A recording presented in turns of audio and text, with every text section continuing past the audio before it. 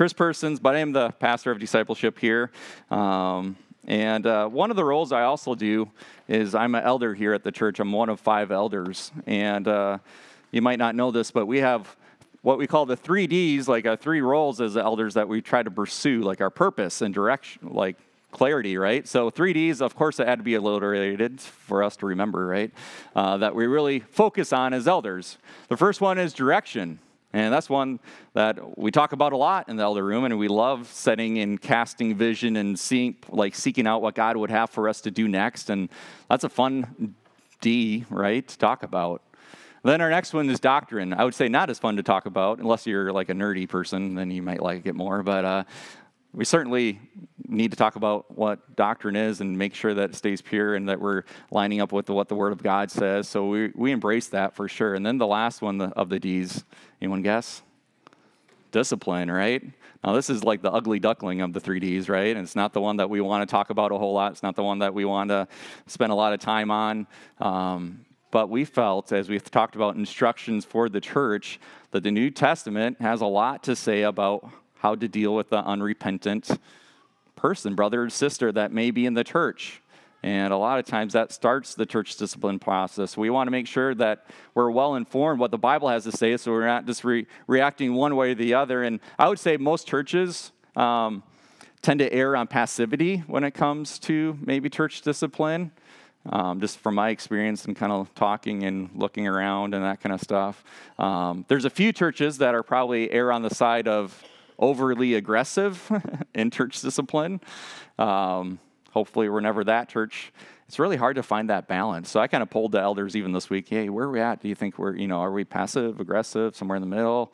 And thankfully we haven't had a lot of situations come up that we've actually had to put somebody through formal church discipline, all right? So we feel like it's an area that we're growing in, probably a little on the passive side, but kind of growing in as we come to a better understanding of what the elders are called to do and even a better understanding of what church discipline is all about. So we're growing in that. So let me pray, since it is a heavy topic, and Steve needs prayer. We're going to pray for him this morning, too. He's heading out yesterday, I think it was, right, Kimberly?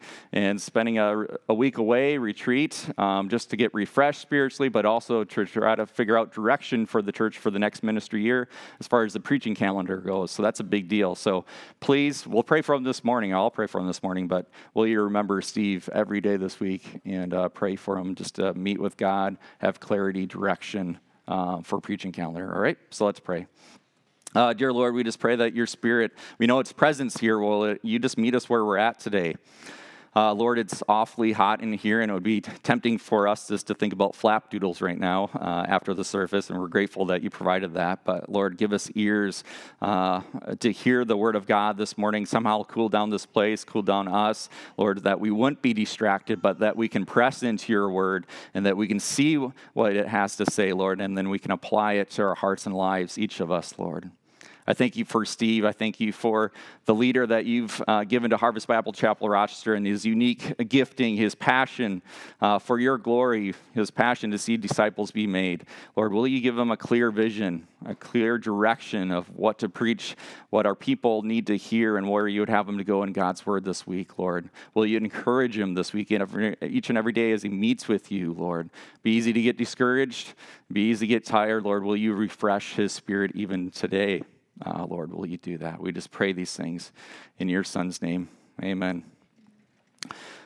1 Corinthians 5, let's start in verse 1. It says, it's like Paul's like, oh man, I can't believe this has actually happened, right? It is actually reported that there is sexual immorality among you, and of the kind that is not tolerated even among the pagans. Well, where is he going with this? For a man has his father's wife. So we're at the church of Corinth. Paul's writing a letter to the church in Corinth, and there's a man in the church that's having sexual relationships with, right, either his mother or stepmother. We're not clear on that, but either way, it's very detestable, right? And so it's gotten to a place where the church has tolerated or somewhat accepted it within the church, even though Paul's saying, hey, it's very clear that even the pagans or non-believers don't even accept that kind of practice. Why are you tolerating it or accepting it within the church? There's something wrong here. Verse 2, it says, and you are ignorant. Ought you rather to mourn? Paul's like saying you should be grieving over the sin, and obviously they were doing quite the opposite of that. Even if you sneak ahead and look at verse 6, it says, "You are boasting is not good." So this man is persistent in his sin, and the church is coming around and accepting and tolerating this sin, in some way glorifying this sin. Somehow this plot that deserves maybe a stage in the Jerry Springer show is actually front and center instead in the local church. Oh. If you haven't caught this yet, it's going to be a pretty heavy message this morning. No fluffy or cuteness kind of outlines or anything like that, but hopefully clear and straight from God's word. And let me tell you this, it's exceedingly important for our church that we understand this. It's exceedingly important for you and for me to understand how to deal with the unrepented brother. So number one, what should my response be to the so-called brother or the one who persists in their sin? I choose not to tolerate their persistence in sin. I choose not to tolerate their persistence in sin. So how does the church get there? How does the church in Corinth even get to where they think this is somewhat okay and acceptable and boasting in it? I believe it's really bad theology.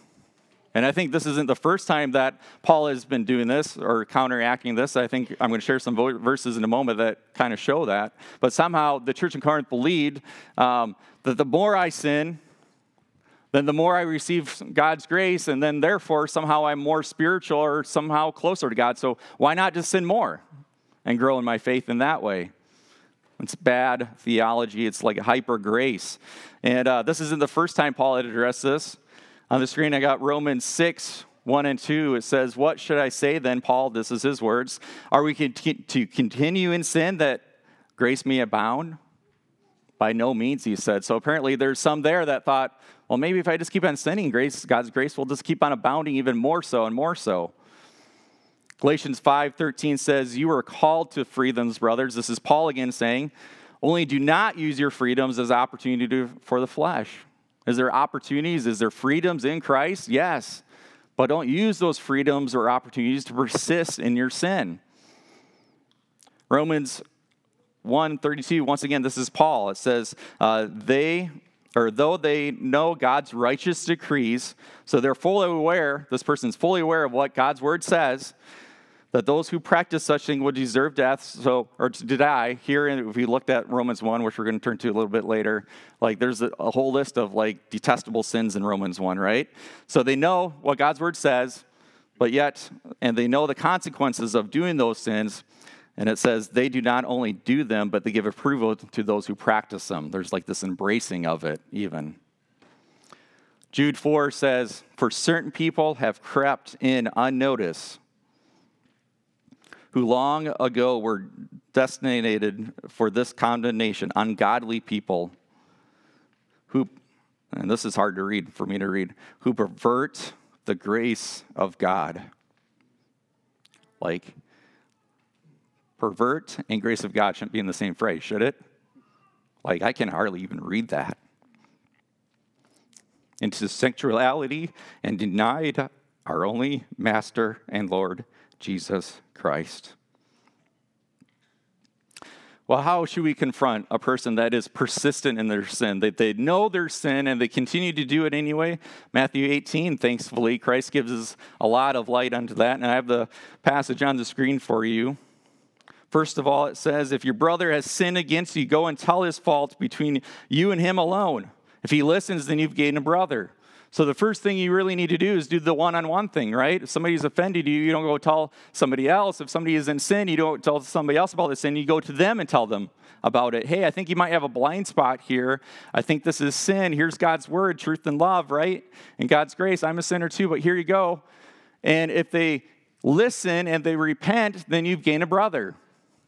Now, the beautiful thing, God is in the business of restoration, right?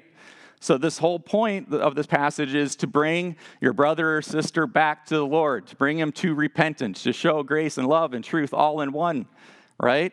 So if they return, then it stops. But if they don't, keep on reading, it says, But if he does not listen, take one or two others along with you, that every charge may be established by the evidence of 2 or 3 witnesses. All right, so if he refuses to listen, there is no repentance, then bring another 1 or 2 people with you to this and have a meeting of minds. And in that meeting of minds, there might be, if I'm bringing somebody against something, the witnesses might say, Chris, you're just off on this. That person's fine. Or they might say, you both have things to work on, right? Or they might say, yes, this person is persistent in prayer. You need to repent. And if they repent, once again, you've gained a brother, right? Restoration has happened. But if they are persistent in the sin, what's the next step? If he refuses to listen to them, then tell the church. Get the church leadership involved. Get the whole church involved, it says. And if he repents at that time, then once again, you've gained a brother or sister in the Lord. Praise the Lord. But if he refuses to listen, the last one, if he refuses to listen even to the church, then let him be to you as a Gentile or a tax collector, which what Christ is saying, treat him then as an unbeliever. We're not judging and saying you are saved or you're are not saved. We're just saying you're saying that you're saved, but your behavior, your lifestyle is totally contrary to what a follower of Jesus Christ is. We don't know if we're saved. God's word makes it clear that we are to treat you, though, as an unbeliever at that time. A tax collector, or a Gentile even. Realize this whole process, when we talk about discipline, it has negative connotations, right? Because a lot of people have abused discipline, whether in the church or in the home or that kind of stuff. Biblical discipline, the way it's supposed to be a very beautiful thing and has the best interest of that person in mind to call them to repentance, and also has the best interest of the church in mind as well. It's to be done out of an act of love for the brother and sister in Christ. So when to confront? Now, you think of like Romans 7, like Paul is really transparent about his wrestling with the flesh and spirit. He's like, why do I do the things I don't want to do, and I know better and I still do it at times? That's not the type of person we're looking for, all right?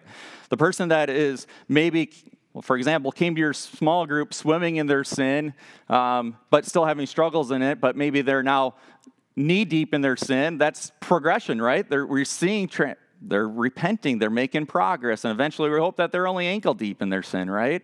That's not the type of person that we're looking here, right? We've called them to repentance. We said, hey, what you're doing is not good, and they're making progress. We're not looking for people that are actually wrestling, right, with the flesh. Like, I know this is what I should do, and they're embracing it, and they're trying it to lean into God's word and lean into community and do the things that God's calling them to do. That's not the person we're looking for here. So let me make it clear what we're looking for instead. When to confront, when they pursue their sin more than their Savior.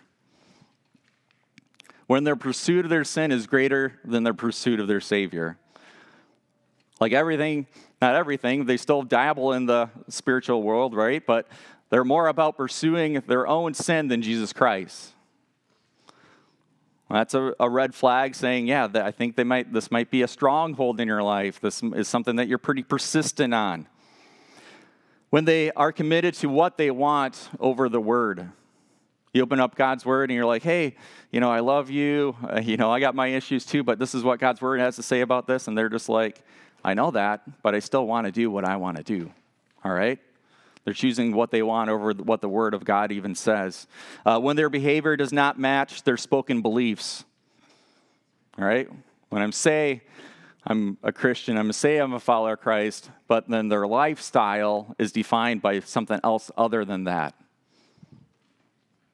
When their conduct is damaging to the name of Christ. I think we get that in 1 Corinthians 5 even, right? Like even the outsiders, even the unbelievers say this is wrong, right? Do you think that's damaging to the name of the church or Christ? Let's have negative ramifications. You go to that church? What do they teach there? What's the difference, right? So if their conduct is damaging to the name of Christ, and lastly, when their sinful desires lead to death. When I think of death, I think of utter destruction, right? This usually happens in the realm of relationships. People that love them the most get pushed farther away. broken marriage, broken relationship with kids, broken relationships within the church, because what they want to do, their sinful desires are so strong, they can see the suffering around them, but they still want to keep on going that way. That's persistent in their sin. James 4:1 speaks of this a little bit. It says, what causes quarrels and what causes fights among you? Is it not this, that your passions or your desires are at war within you? You desire and do not have. So what do? You murder. That's pretty extreme. That's death. That's destruction. You covet and cannot attain, so you fight in your quarrel. There's at some point where your desires went from a desire to demand. And in becoming a demand, you're willing to do anything it took to meet that desire, even if it meant continual sin. The responsibility of the church discipline does not squarely fall upon the elders of the church. Everyone who calls this body their home is to be an active part in calling one another to restoration and repentance. Remember Matthew 18? We all have that responsibility to do the one-on-one or the one-on with two or three others. That falls on each of us. Where does this happen the most at Harvest? In small group. In a lot of ways, we're active in church discipline every time we break out into accountability, the first phases of it, right? Like, hey, Jared, I see this in you. Like, if what you're doing is not good, like, here's what God's word has to say. And knowing Jared, I know he would say, yeah, I need to look into that. I maybe need to repent of that, right? And then it ends, right? And it's a beautiful thing because he's restoring his relationship with God in that moment. Proverbs 18:1 says, whoever isolates himself seeks his own desire and breaks out against all sound judgment. Turn to your neighbor and say, don't be that person. Right? That's why we have such a strong reinforcement of do life together, right? How many one another's are in scriptures? The best part you can do that is in the small group setting, right? Come underneath the protection, right, for your own spiritual well-being, roll under one another, prefer and submit to one another, and invite other people to talk God's word into your life, right, so that you can grow and not have blind spots of sin in your life. We can do it together. Not to get defensive, right, but to accept and invite other people to speak the truth of God's word. Best place we do this is in small group, for sure. So if you're a small group leader, just raise your hand quick.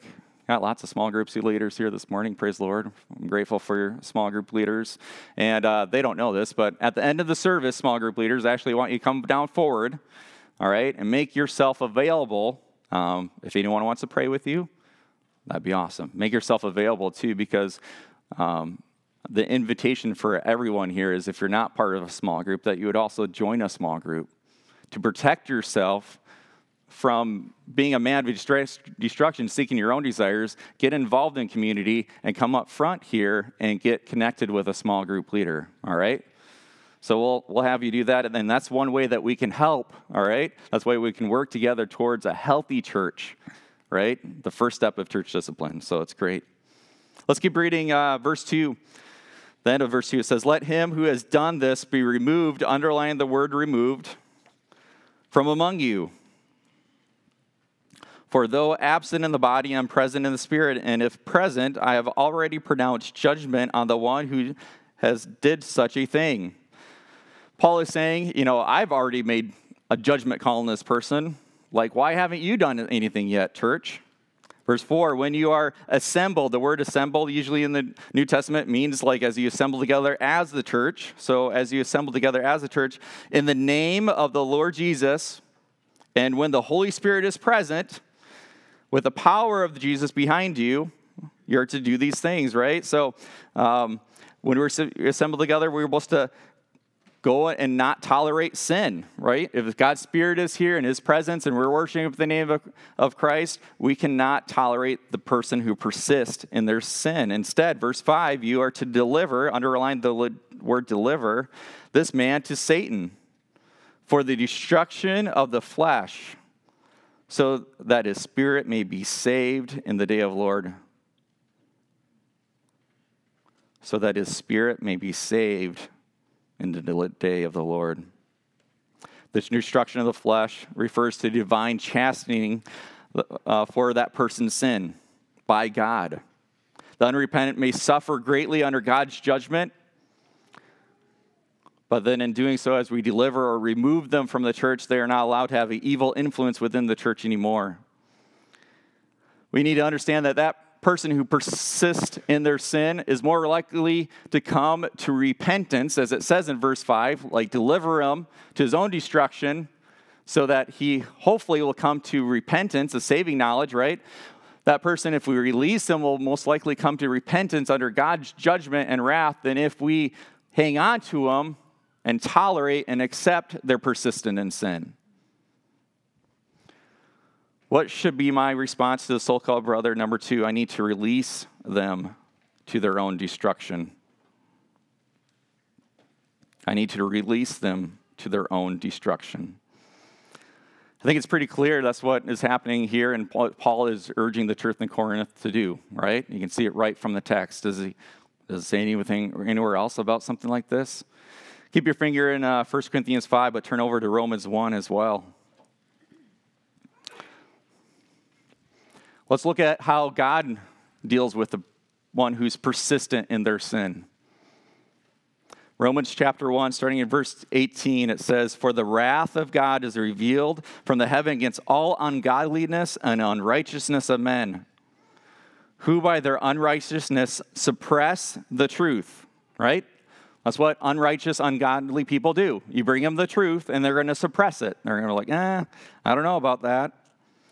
For what can be known about God is plain to them. It's like right in front of them, because God has shown it to them already.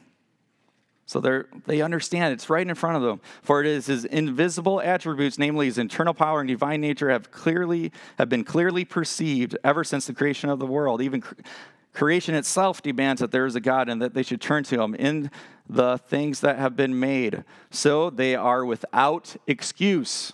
All right? So when you go to the unrepentant brother and say, hey, what you're doing is not good, expect excuses, though, all right? They're without excuse, but expect excuses. Expect the blame game. Expect to blame the church, blame the small group, blame your family or their family, blame their spouse, blame God. All right? Expect that. But they're without excuse, this says. Verse 21, "For although they knew God, they did not honor him as God or give thanks to him, because they became futile in their thinking." It's like irrational in their thinking. "And their foolishness hearts were darkened," so they couldn't even see things clearly because their sin had darkened their hearts. "Claiming to be wise." Right? Oh, no, wait, Chris, you really don't know me as well as I know me, right? I got this figured out. I got it under control, right? "Claiming to be wise, I know better than you. They became fools." So how did God respond to them? Verse 24. This is God's response to the unrepentant person. Verse 24, "Therefore God gave them up in the lust of their hearts to impurity." Really? Verse 26, skip down. "For this reason God gave them up to dishonorable passions." Not convinced yet. Verse 28, "And since they did not see it fit to acknowledge God, God gave them up to debased, depraved mind, to do what not ought to be done."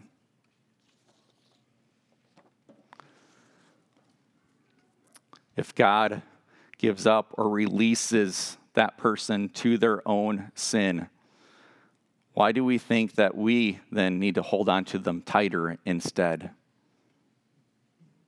Do we really believe that we can change them, or that maybe it's best if God is the one who judges them and let the wrath of God come down them in hopes that they come about to repentance? I think the best biblical illustration that we can see of this is Luke 15. You don't need to turn there, read it later. Luke 15 is the prodigal son, right?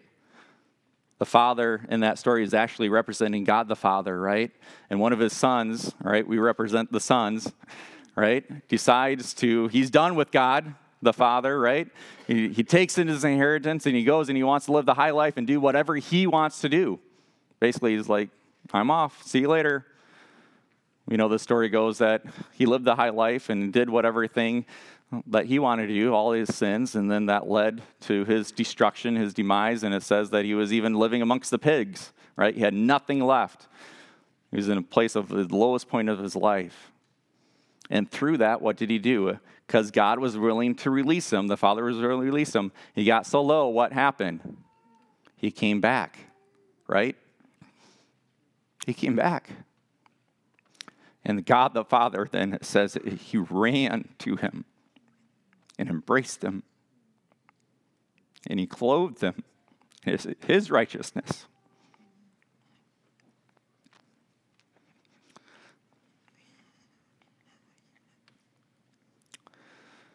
I think this is really, if not the hardest thing, it's not one of the it's maybe one of the hardest things that God, his word calls us to do, to release somebody to their own destruction. That's hard.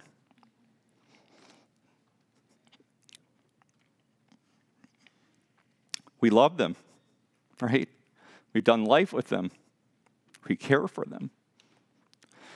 We want their own repentance even more than they want it, right? But at least I can say I fall at times in thinking that I can change this person. If I just extend a little bit more love, if I just extend a little bit more grace, this person will then follow God. Instead, this person is perverting the grace of God that's been extended to them, and they're destroying others in their wake. This is on us. We are trusting ourselves to be their Savior instead of Christ. You and I cannot be their Savior, so we need to release them, as God's word says, to their own desires, so that God can be their Savior instead. So what's our responsibility when we release them? Not to forget about them, right? We still love them, so we're going to pray for them. We're going to trust God's judgment on them, and we're going to hope for their future salvation and repentance. That's what we're going to do. Let's continue reading in chapter 5, verse 6. It says, your boasting is not good. We've already covered that. Do you not know that a little leaven leavens the whole lump? What is Paul saying? He says, when sin is tolerated or accepted within the church, it will permeate and corrupt the whole church as a whole. A little leaven leavens the whole lump. In most cases in the scripture, not all, but most cases, leaven represents the influence of evil. So he says if you let evil permeate the church, it's going to spread. It's going to continue to destroy the church. Verse 7, cleanse out. There's another strong word, right? Cleanse out the old leaven, that you may be a new lump, as you are unleavened. For Christ, our Passover lamb, has been sacrificed. All right, this is a powerful verse to unpack. Just as the unleavened bread in the Old Testament symbolized being free from Egypt by the Passover, that's Exodus 12, all right? So remember the Passover when God delivered the Israelites from Egypt and their oppression there, right? And it was symbolic by the Passover, so they celebrate the Passover. The unleavened bread represents that they've been separated from that dominion of sin and death. Since that separation of sin and death in our lives, we have the perfect Passover lamb, who is what? In this text, Jesus Christ. The church then is obligated to remove everything that is sinful, to be separate from our old life, including persistent sin.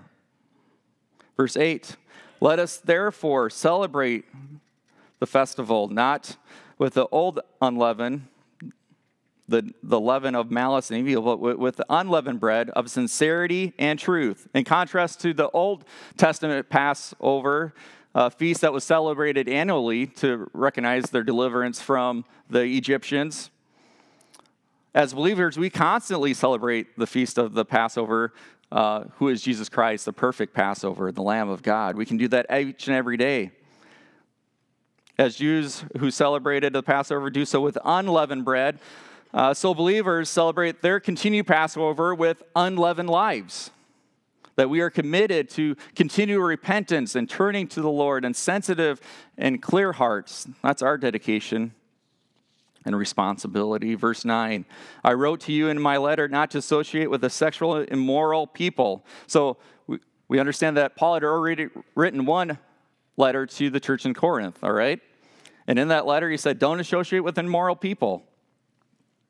Verse 10, not all, meaning the sexually immoral of this world, or the greedy, or the slanderers, or the idolatrous, since then you would need to go out of the world. All right, so somewhere in that first letter that he said, hey, this is not good, right? You don't associate with the sexually immoral. The church took the previous letter and misunderstood it, misinterpreted it, all right? They took it as Paul was asking you to dissociate from the ungodly world. So they're like severing off the unbelievers. They're just like, done. So much for a missions program, right, in the church, or compassion. They're just like, okay, we'll just isolate ourselves and do our own thing. So that's what they thought they meant, and then they were still allowing sin to persist within the body, where Paul meant the opposite of what they interpreted it. Verse 11, but now I am writing you not to associate with anyone who bears the name of a brother if he is guilty of sexual immorality or greed or idolatry, reveler, drunken, or swindler. I think we all can agree that that list is not the full list. He's just giving examples, right? And not to even eat with such a person. Somebody who calls himself a believer in Christ, but their lifestyle persists in going the opposite direction of what a Christ follower would do, says remove, purge, cleanse, all these strong words, deliver from, and don't even eat with such a person. Now, what's interesting, if you look at this verse in other translations, it's the first part of it. You have the ESV, or most of you do, like I do. It says, but now I'm writing to you not to associate with anyone who bears the name of a brother. The NIV says it a little bit different. It says, but now I am writing you that you must not associate with anyone who claims to be a brother and sister. So it's kind of like a little bit more like, oh, maybe they're not really truly a brother or sister in the Lord, right? I think the NASB says it's best. New American Standard is known for being really literal to the text. It says, but actually I wrote to you not to associate with anyone, any so-called brother. That's the literal of what they say, so-called. And that's where the title of my message came from, how to deal with the so-called brother who's unrepentant in their sin. Because if you're like me, I'm black and white. I got my bucket of believers over here, and I got my bucket of unbelievers. But I don't know what to do with the person that calls themselves a believer, but their lifestyle is solely inconsistent. Well, God says don't judge and call them a believer or unbeliever. He just says treat them as an unbeliever or a non-believer and stick them on the so-called brother pile, right? They could be saved, they could not be saved, but we're going to treat them as that because we're going to bring the gospel to them. We're going to bring and call them to repentance, all right?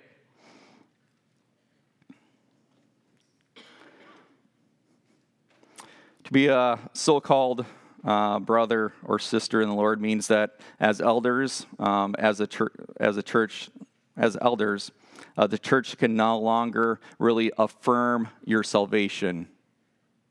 All right? We're not saying that you're saved or unsaved. We're just saying we're moving our affirmation upon that, all right?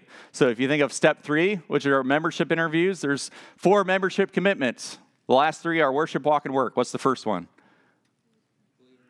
Yeah, believer in Jesus Christ, saved and baptized, right? So at that time of commitment to membership, we say, okay, we hear your testimony, you hear what God's working on. We're basically saying we're affirming your salvation in that time, right? You're a follower of Christ. This would be the opposite of that. Like, because your persistence in sin, we're no longer feel comfortable affirming. We don't know if you're saved or not. We're just being real. That's why we call you so-called, right? We don't know if you're saved, so we're removing our affirmation of your salvation. You might be saved, you might not be saved, but either way, we're calling you to repentance, all right? So we're removing our affirmation is what we're doing. Therefore, you no longer can be the member of the church. We're going to treat you as a believer. Your greatest need is salvation and general repentance instead. Verses 12 and 13, for what I have to do with judging outsiders. Is it not those inside the church whom you should judge? God judges those outside. Purge the evil person from among you. What should my response be to the so-called brother number 3? I will protect the purity of the church. I will protect the body of Christ. I will protect the bride of Christ who he died for. Now, I know what some of you are thinking, because I think we have a pretty intelligent church here, all right? I just told you need to judge, or let me back up. Paul just told you, God just told you need to judge people within inside the church, right? 2 weeks ago, Steve basically told you not to judge one another, right? So are we contradicting each other? Are we off? No. Let me teach you a little bit something about context, right? When we interpret God's word, we say context is king. Context of the passage, context of the book of the whole, context of the Bible as a whole, all right? So let me hit on one other judgment passage, and that's Matthew 7. I'll have it on the screen for you here again. The verse 1 says, judge not, that's Christ speaking, that you may not be judged. So some people say, hey, we have no obligation to ever judge because Christ says, do not judge, right? That's what they'll say, right? And I'm thinking, I even heard this like at times, whether in small group or in a close community, they're like, hey, I have no reason to judge you because, because who am I to judge you? And then you shouldn't judge me back. And it sounds like a very humble statement, but in a lot of ways, isn't that really pride veneered in humility? I would say, like, I really don't want you pressing into my business, so I'm just going to say, hey, I'm not going to judge you, so don't bother about judging me too, right? Is what you're saying, and in that context, that's not the full story. What did Christ go on to say? If we pull up the rest of the passage, it says, Christ went on to say, for the judgment you pronounce will be judged, you will be judged, and with the measure you used, it will be measured to you. Why do you see the speck that is in your brother's eye, but do not notice the log in your own eye? Or how can you say to your brother, let me take out the speck in your eye, when there is a log in your own eye? You hypocrite. That's the key words there, right? First, take out the log in your own eye, and then, once you remove your own log, you'll see clearly the speck out of your brother's eye. So the point of this passage is that Christ isn't teaching or telling us not to judge. He's telling us, don't be a plank face. Don't be hypocritical in your judging, right? That's the point he's going after, is like, you can't be a plank face when picking out toothpicks in other people's eyes. When you get this big thing here, don't be hypocritical. But what does he say in the passage? When you remove the plank from your own face, then what happens? Then you can see clearly to help your brother remove the speck, right? So there's the element, I'm still going to confront, I'm still going to bring it to you, I'm still going to judge and try to help you call to repentance. Listen, I had this big plank in my life, I repented. You got this little thing. You can overcome it. I'll help you. I'm here for you, right? So Steve's message 2 weeks ago wasn't intended to teach the whole council on judgment. It was to teach on Romans 14 about judgment, right? So write this down for clarity, all right? Find some space in your notes. It's not on the screen. Romans 14, what Steve taught on. And this is actually Steve's insight, all right? So this is me speaking for Steve, basically. So he's the genius that came up with this, and he affirms it for sure. Romans 14, on the minor's tolerance, do not judge. Preferences or conscience issues that may be different, those aren't the things that you should be judging about. Or you get somebody new in the church, new believer, right? It's going to take them a while to get there and to further the walk with Christ, right? So they're going to be going through a lot of things. Don't judge in those situations, right? Don't think of be haughty in mind. And those things, don't judge. So Romans 14 speaks on the minor's tolerance, do not judge. 1 Corinthians 5, on the major's convictions, right? The things that are obviously sin and the things that remain unrepentant in some areas' heart, we are to judge them, but do it with the right heart, right? Don't be a plain face. Do it with the right motives for their best interests in mind. And then with both of these, you got to mark this somewhere on your sheet too, right? And all with love, right? Whether major or minors, all with love, knowing that Christ is the ultimate judge, and he'll judge both the major and the minors, all right? Does that make sense? Is that more clear then? What the Bible has to say? So really, this message today is not contradictory, it's really complementary to a holistic Bible view of what judgment should be or not be. So we're to release the person for the sake of purity. in the church is the most loving thing that I can do for that person, knowing that that is the best avenue at that time that might bring them about to repentance. It's also the most loving thing that I can do for the church to keep it pure and set apart for Jesus Christ. Once again, just to make it clear, we're not looking for blind spots here, right? You're driving a car, you have blind spots. It's hard to see, right? Sometimes in our Christian walk, we have blind spots too. Jeremy might come to me we're not in a small group, but if we were, he might say, hey, Chris, pretty aware that you can't see this, but like this is an issue, And I want people like Jeremy to do that with me in small group. At first, I might get a little defensive. I might not see it clearly, but maybe through his persistence of bringing me to it with the truth and with grace and with love, then I will see it more clearly. So we're not going after people with blind spots in their life, right? We're showing them God's word and we're calling them to repentance, but that's not what church discipline is for, is blind spots. I'll say it this way.